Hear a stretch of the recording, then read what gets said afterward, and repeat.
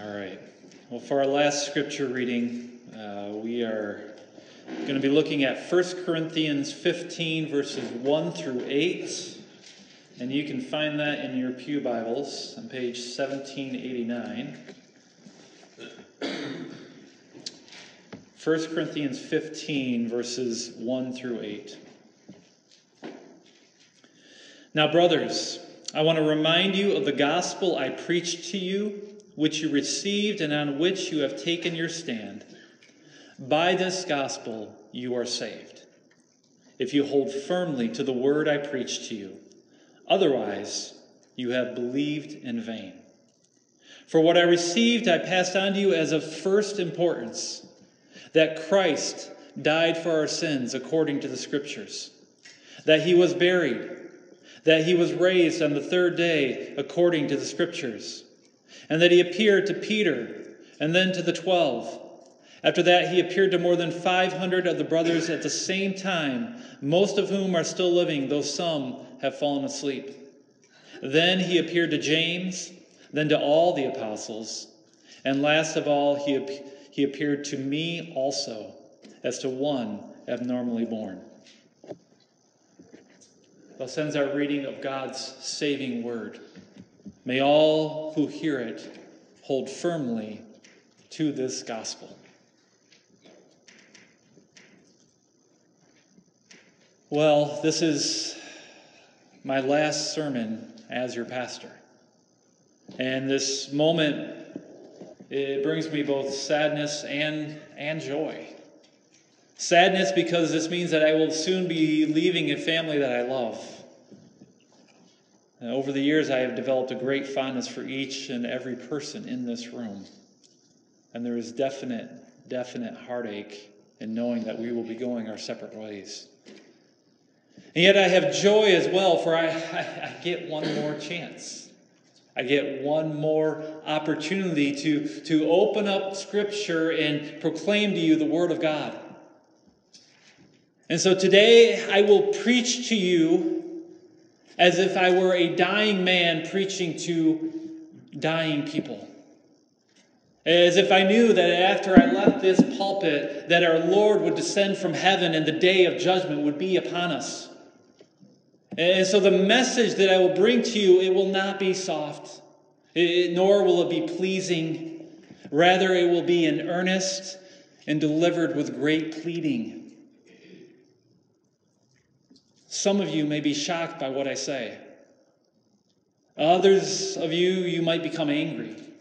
And that's okay. For I would rather leave this church with you hating me because I spoke to you the truth than to leave this church as your best friend because I told you the things that your heart wants to hear.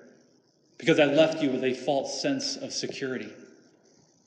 You see, today there is not a more important message that I could preach to you than the words that you're about to hear. There's not a more important message than the gospel of Jesus Christ. And so, like Paul, I want to remind you of the gospel I preached to you. Now, before I get into the passage, let me give you a little bit of context as to why Paul wrote these words in the first place. Paul was speaking to the church in Corinth. And if you know anything about this church had a laundry list of issues. There was division within that church. There was sexual immorality of a perverse kind. There was disputes regarding trivial matters. And Paul even had to correct their form of worship because it was not orderly and they were not showing reverence to God.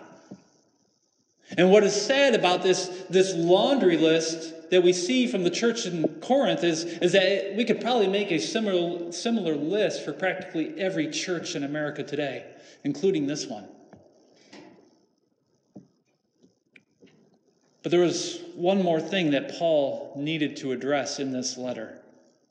One more problem on which he could not be silent. And this was an issue that was probably the root cause of all those other issues. For a false teaching had snuck its way into the church. And this false teaching struck at the heart of the gospel. In other words, it was a heretical teaching. You see, there were people within that church who had believed that those who had died in the Lord, those who had died in Jesus Christ, would not be raised. That there would be no resurrection of the dead. And that's a problem. Here's the thing. It is our theology, our beliefs about God that drive our actions, how we behave.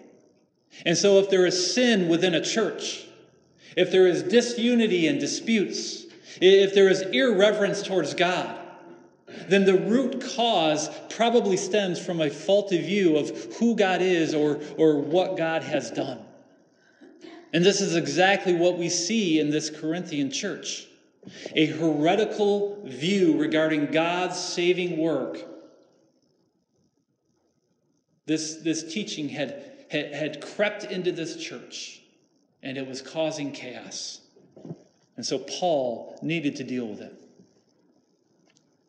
And what is the best way to deal with a heresy? By attacking it with the gospel. By preaching the good news of Jesus Christ. And this is what Paul did for this church in Corinth.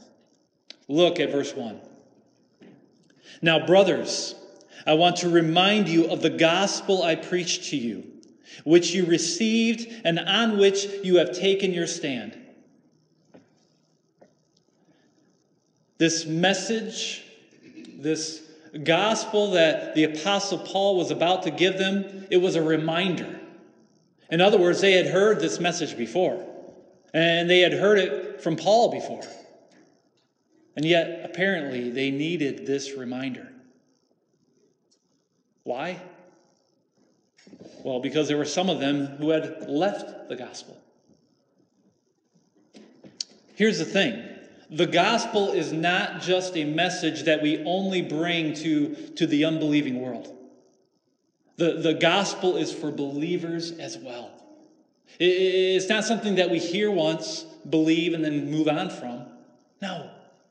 We need to be reminded of this message on a daily basis. For it is the gospel that shapes us in our walk with Christ. It forms us into His image. It is God's kindness that leads to repentance. That's what Paul wrote to the Romans. During my time here as your pastor, it was my goal to preach the gospel each and every Sunday. Now, I don't know how successful I was at this, but hopefully over these past 5 years, you have heard the gospel clearly from this pulpit. That you know of the saving work of your Lord and Savior, Jesus Christ. That you are not ignorant of what He accomplished at the cross and at the empty tomb. Dear friends, you need the gospel just as much as the unbelieving world needs the gospel. It's how you grow. It's how God sanctifies you. Going back to our passage, one of the other things that we should notice is that this gospel message is something that needs to be preached. In other words, it has to be communicated. I think all too often we get the gospel confused with things that the gospel is not. And a common error is thinking that somehow our good deeds can fill in as the gospel. That just by loving our neighbors that we will somehow communicate what a person needs to hear about salvation. But the gospel is not something that we do. It is something that Christ did. It is a message of something that happened.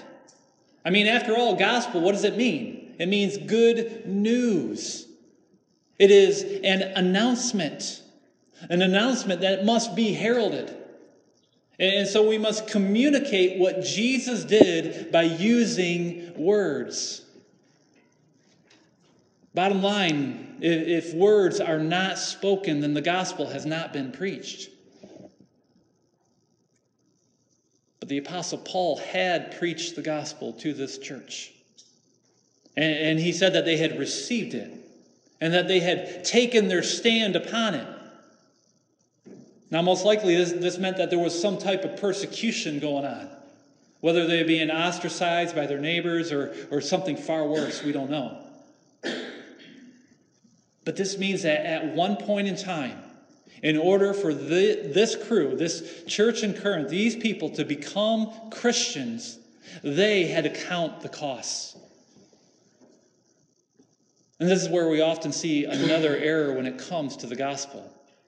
All too often, this message gets shared without any warning of the cost of this message, of what it will bring to a person in this life.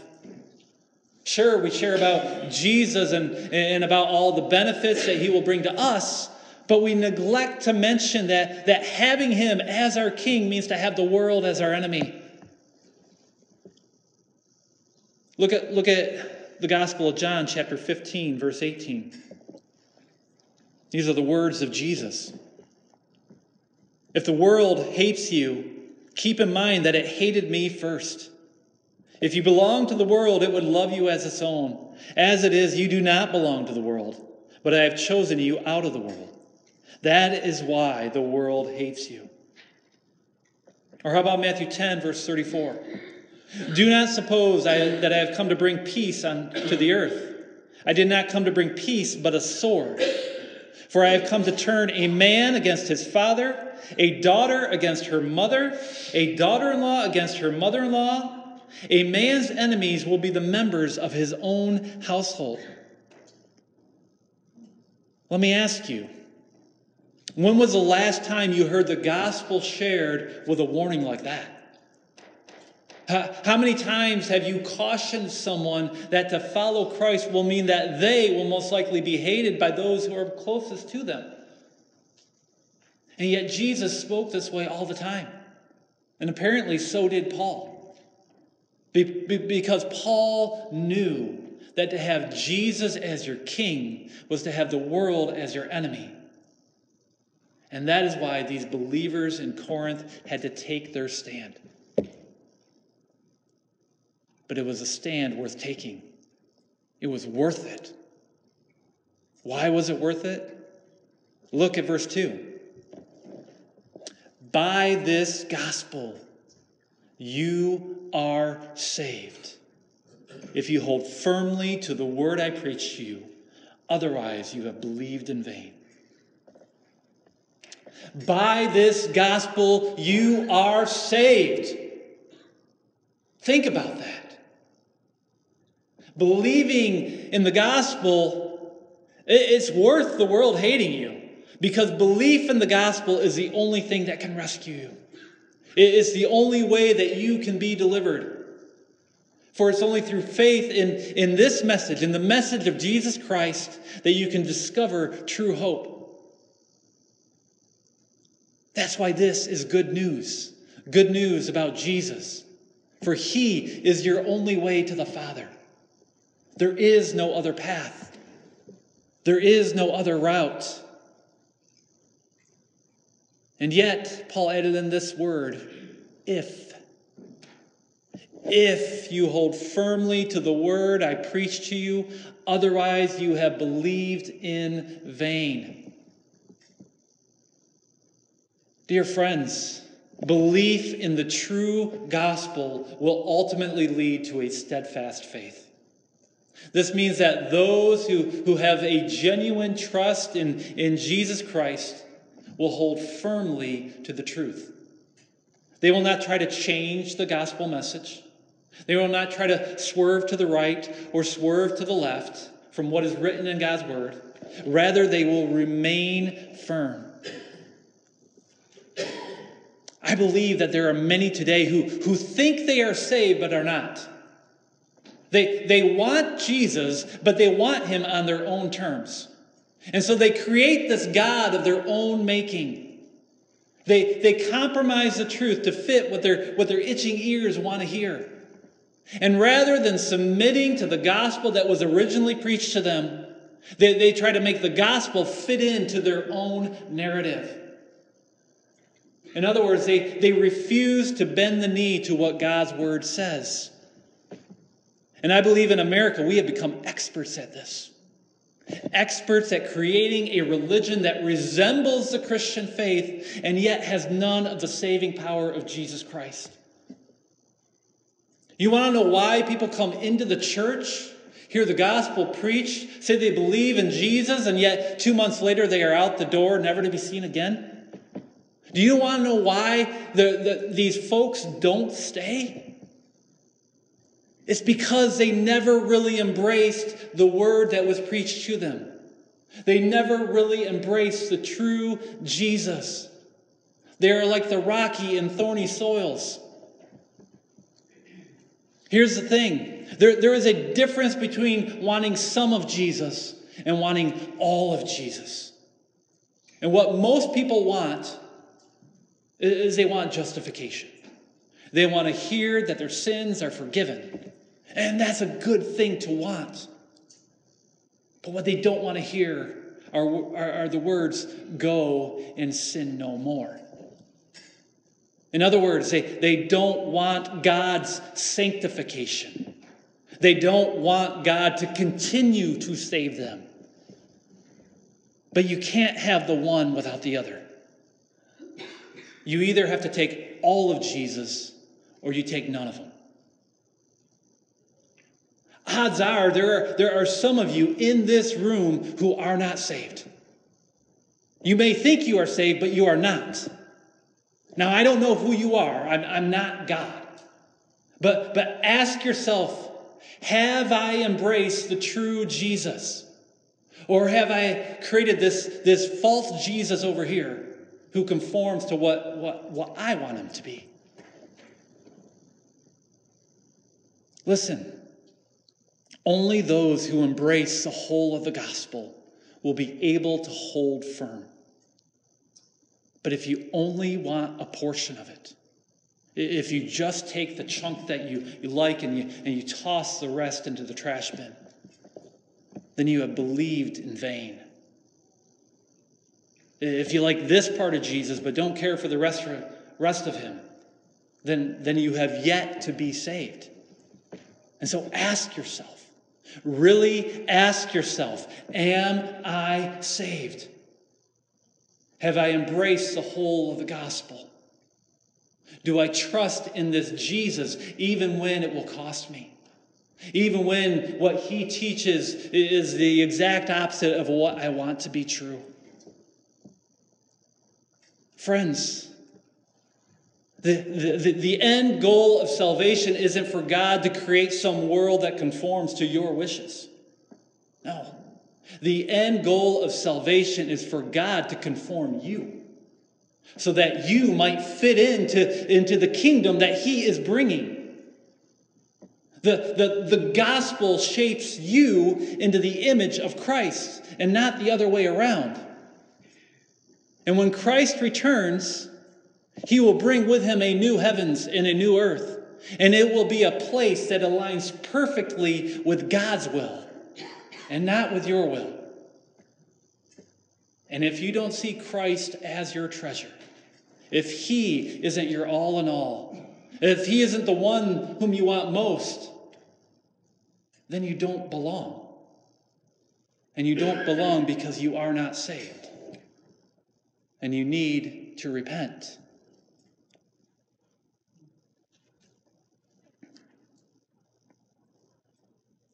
That's why the gospel is important. It is a message of vital, vital importance. But what is the gospel? I've talked about the importance of the gospel. But what is the gospel? Look at verses 3 and 4.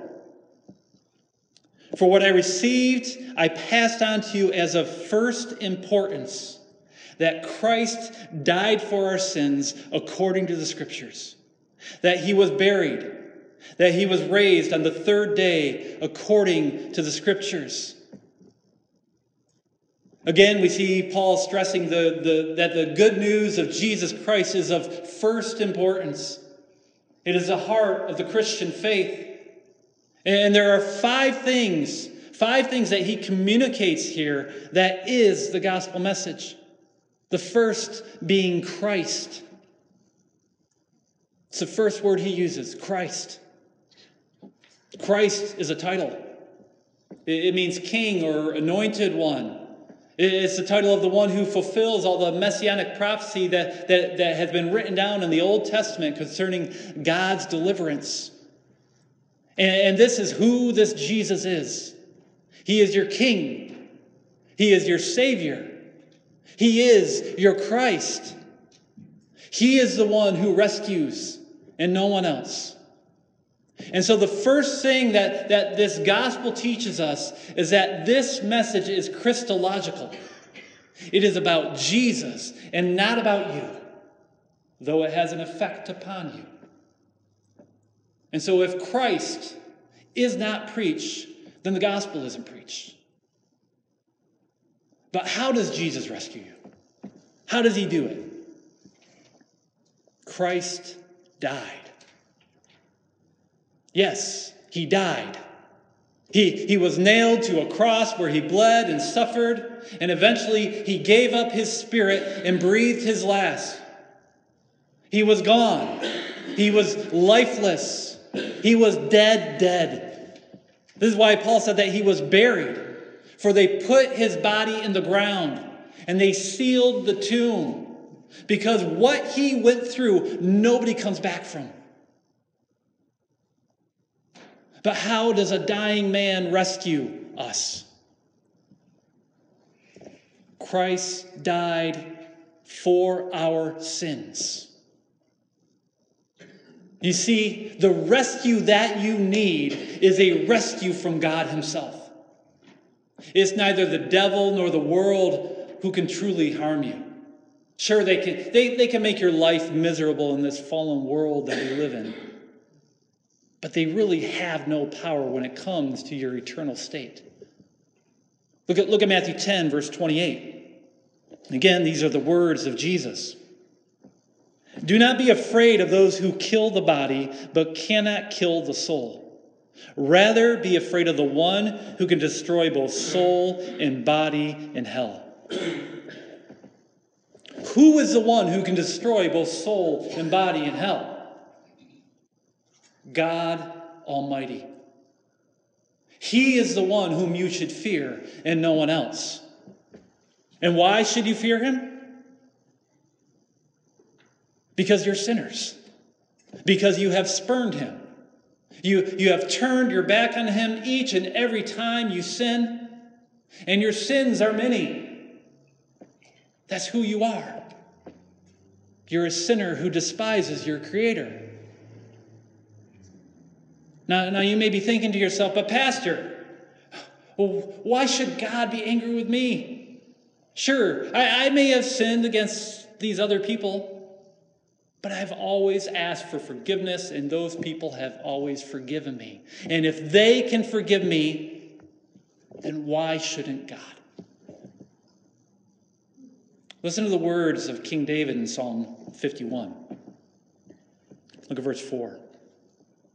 Against you, you only have I sinned, and done what is evil in your sight, so that you are proved right when you speak, and justified when you judge.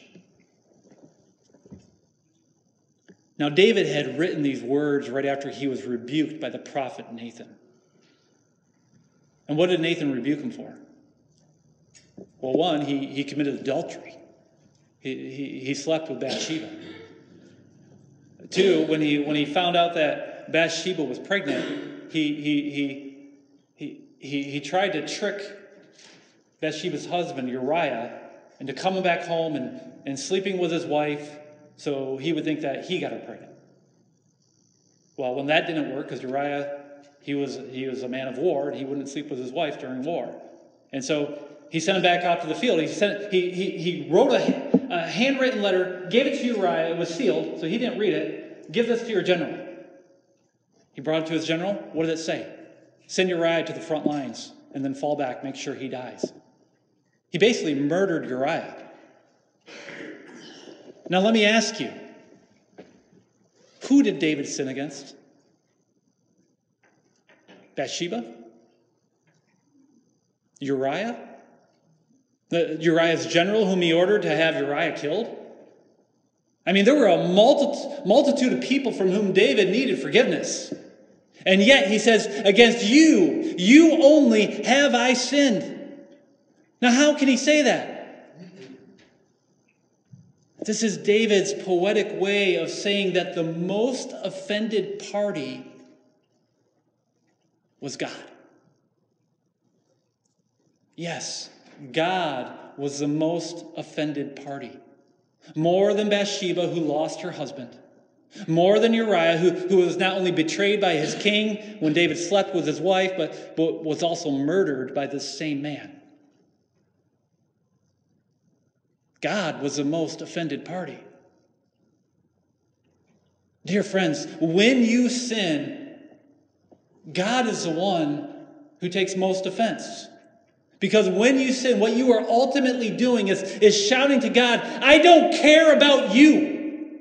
I don't care about your ways. All I care about is myself. For that is what sin is. It is replacing God with something else, something that you deem to be right.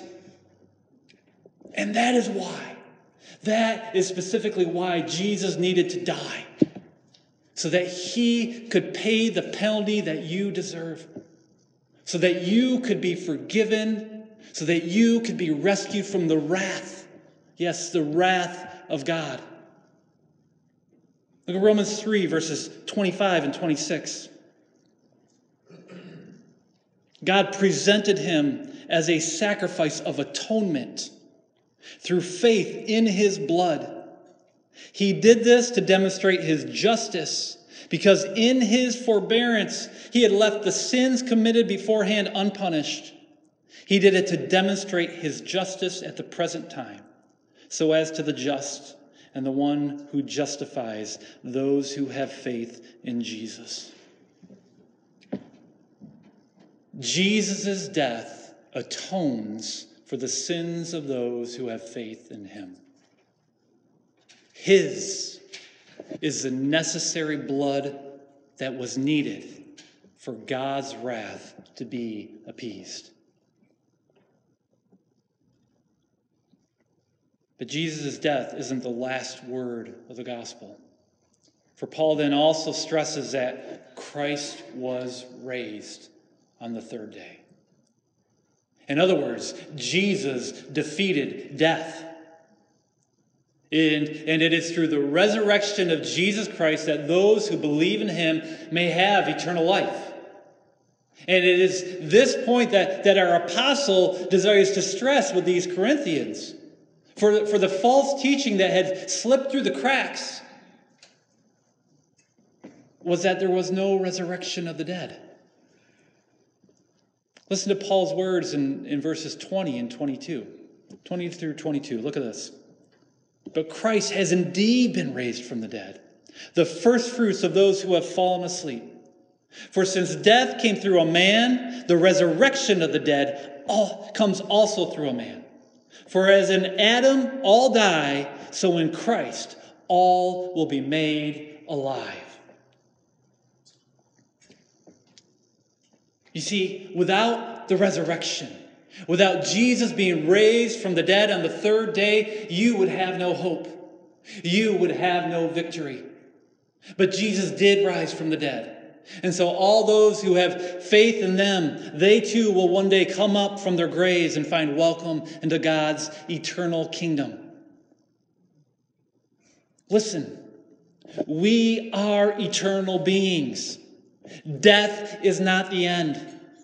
And how you spend that eternity will ultimately come down to whether or not you have repentant faith in Jesus Christ. Whether or not you turn from your sins and trust in this one who died for you and rose from the dead.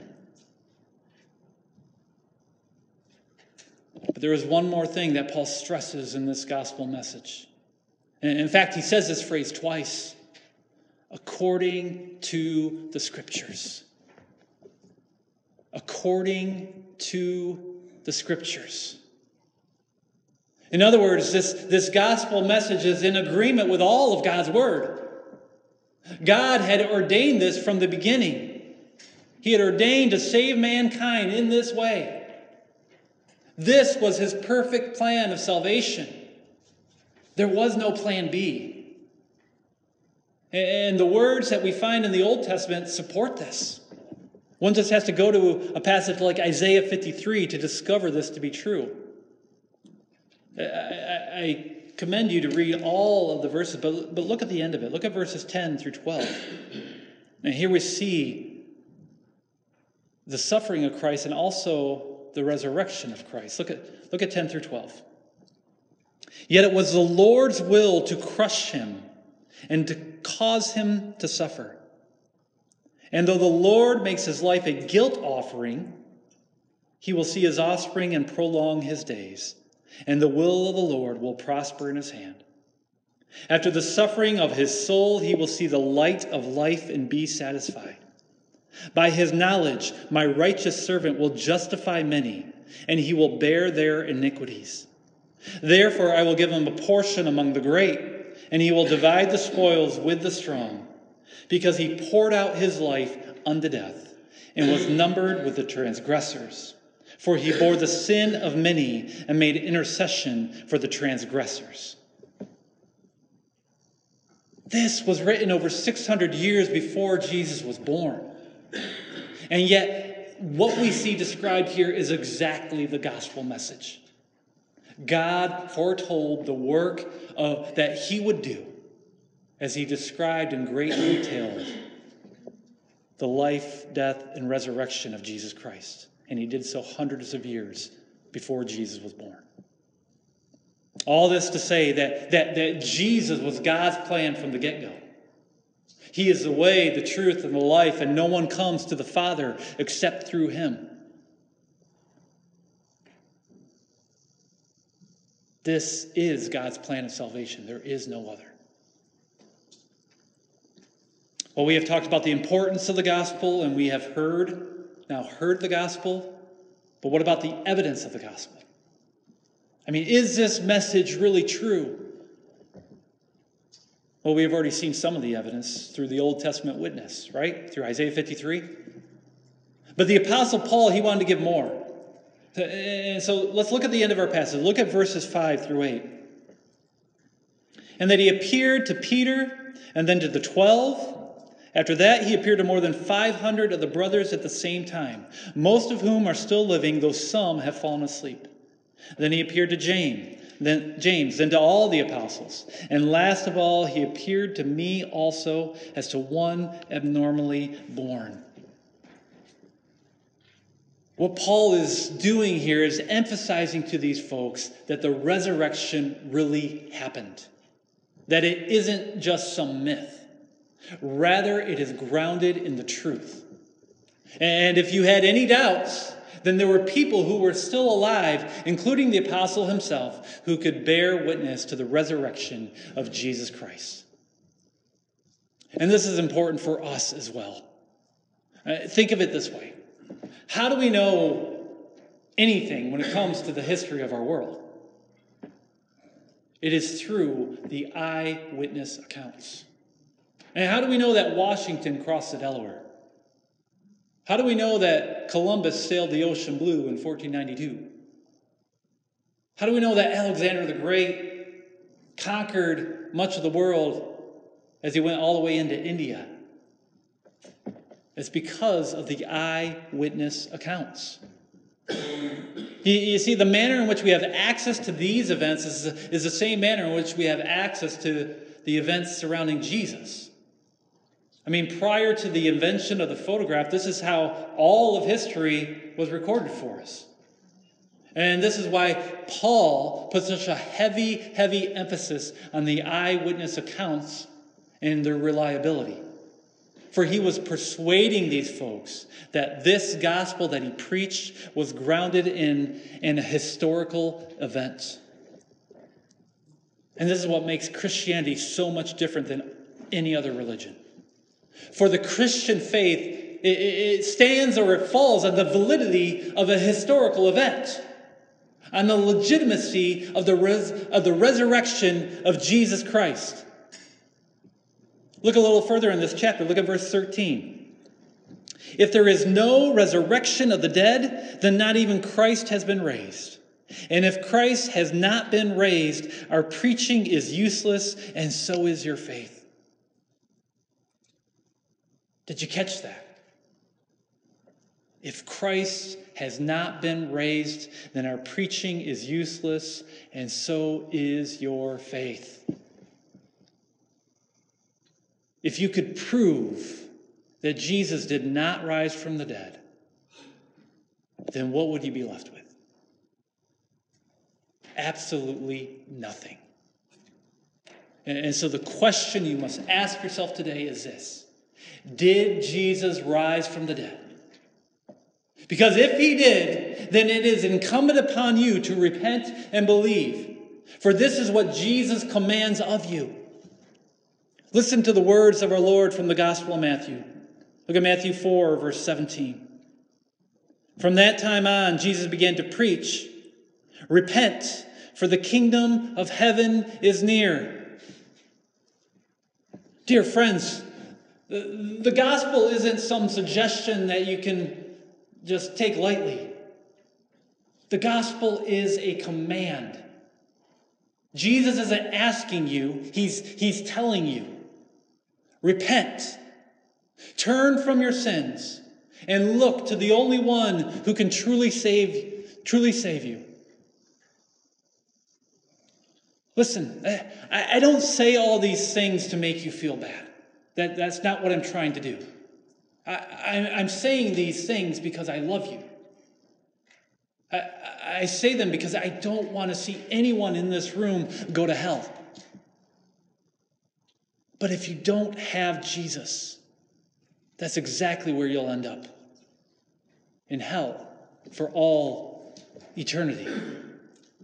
And so my hope, my desire as I step down from being your pastor and step forward as just another brother in Christ, is that you would believe the good news, is that you would turn from your sins, and that you would trust in Jesus, that you would hold firm to the gospel that I preached to you over these past 5 years, so that you have not believed in vain.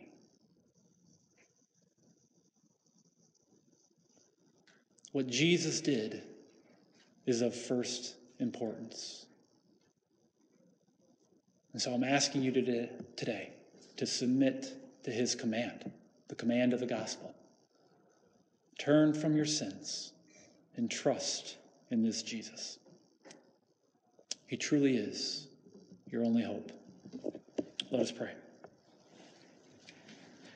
Father, we come to you now with humbled hearts, knowing that we are sinners who cannot save ourselves. And that is why we are so grateful for your Son. He truly is our only hope.